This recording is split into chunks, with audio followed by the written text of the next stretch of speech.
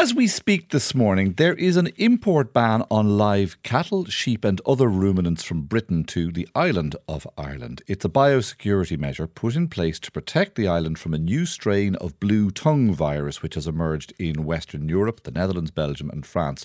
To tell us more, I'm joined by Hazel Mullins, a large animal vet based in Carricknavar, County Cork. Good morning, Hazel. How are you?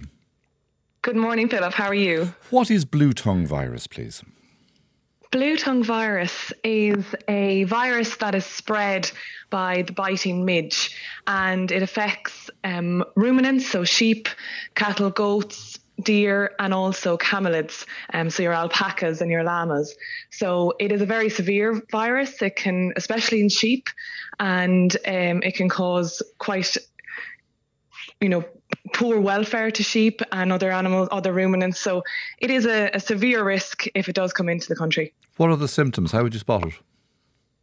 So, as I said, sheep would definitely exhibit more severe signs. So ulcers on their nose and their mouth and inside their mouth as well. So it can be really sore.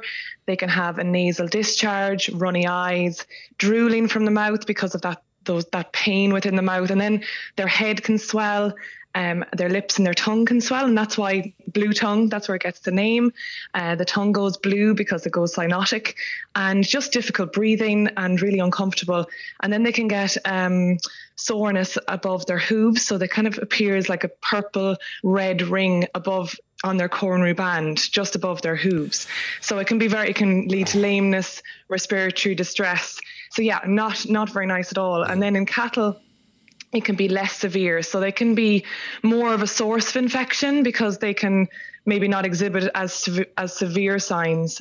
And then the midge also, I think, prefers biting cattle as well. But the sick cow is generally, high fever, nasal discharge again, the redness around the hooves, and they can the crusty erosions on the mouth and on the muzzle as well.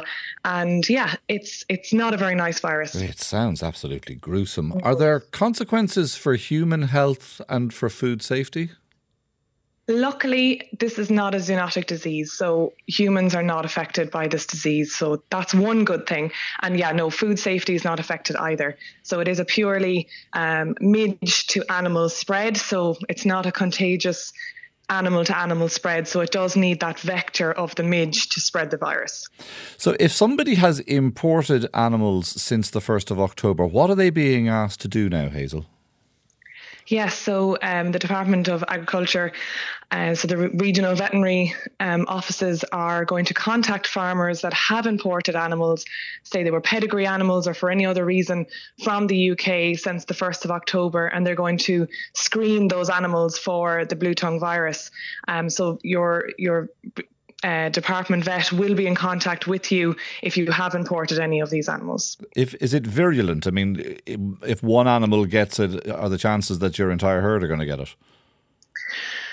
The chances of the midge population. So I suppose at this time of year, we're a little bit lucky that this has happened at this time of year because the midge would be less active. So generally they're active between April and November. So we still are at risk because it is November. And of course, with all the climate changing and different temperatures and around Europe, the midge population may be having different time zones really that they're going to be active. So it is just the midge biting the animal. So if it gets into the midge population in Ireland, which we have a midge population in Ireland, it can have severe consequences because then we're trying to eradicate it from the midge and it's almost impossible. Two questions in one. Is there a vaccine and is there a course of treatment for affected animals?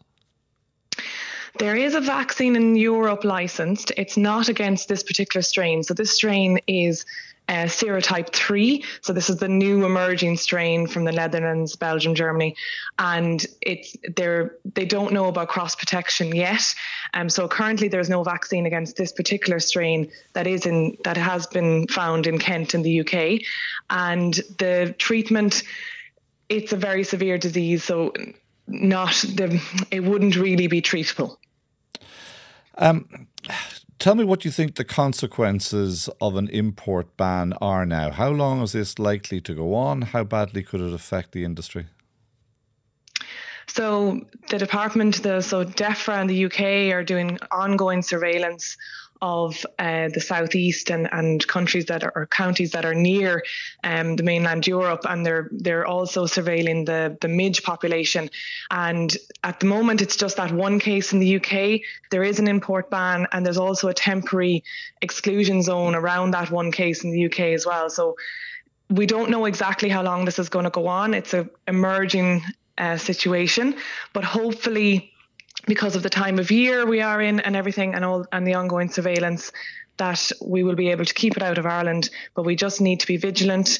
We need to be looking out for the signs that I've just mentioned earlier in our animals, and making sure that we cooperate with the department as well about any animals that we've imported. One case in the UK doesn't sound like a serious threat, but what are the numbers in the Netherlands, Belgium and France where this has emerged? Yeah, Netherlands got a lot of cases actually, so more so in the sheep population there, but it spread very rapidly. So we first got notified in September through the department notifications that there was an outbreak in the Netherlands, and it did take hold quite quickly. I'm not quite sure of the exact numbers, but I know there was quite a lot of farms affected and quite a lot of sheep, and then it moved then across borders into Belgium and Germany as well. Hazel, thank you very much, and congratulations. You're going to take up the presidency of Veterinary Ireland from, is it next week?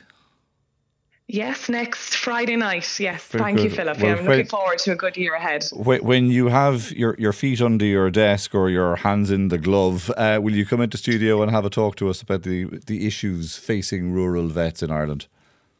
Of course, I'd love to. That'd be brilliant. Excellent. Thank you very much. Looking forward to it. Take care, Hazel.